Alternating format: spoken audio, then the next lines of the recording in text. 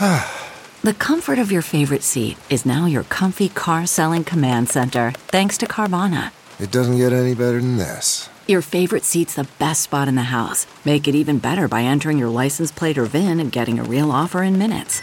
There really is no place like home. And speaking of home, Carvana will pick up your car from yours after you finalize your offer. Visit Carvana.com or download the app and sell your car from your comfy place.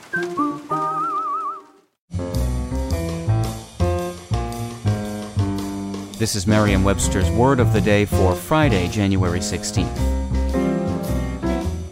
Brought to you by the new Merriam-Webster's Advanced Learners English Dictionary, designed for students and teachers of English as a second language. Learn more at learnersdictionary.com.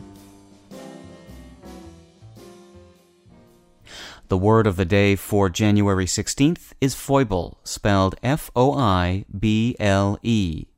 Foible is a noun that originally meant the part of a sword or foil blade between the middle and the point.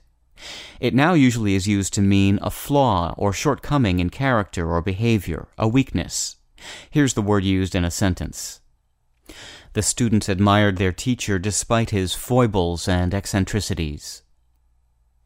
The weakest part of a sword blade is the portion between the middle and the pointed tip.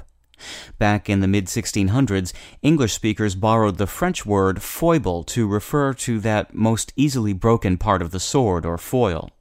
Despite the superficial resemblance, foible does not come from foil. The French word foible, F-O-I-B-L-E, was an adjective meaning weak. That spelling of the French word is now obsolete. The word itself derived from the same Old French term feble that gave us the word feeble.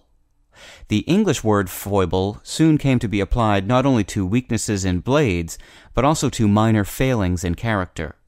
It appeared in print with that use in 1673, and now the character flaw sense is considerably more popular than the original sword application.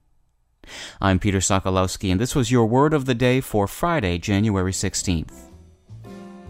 Visit the all-new learnersdictionary.com, the ultimate online home for teachers and learners of English. A free online dictionary, audio pronunciations, custom study lists, and interactive exercises are available now at learnersdictionary.com.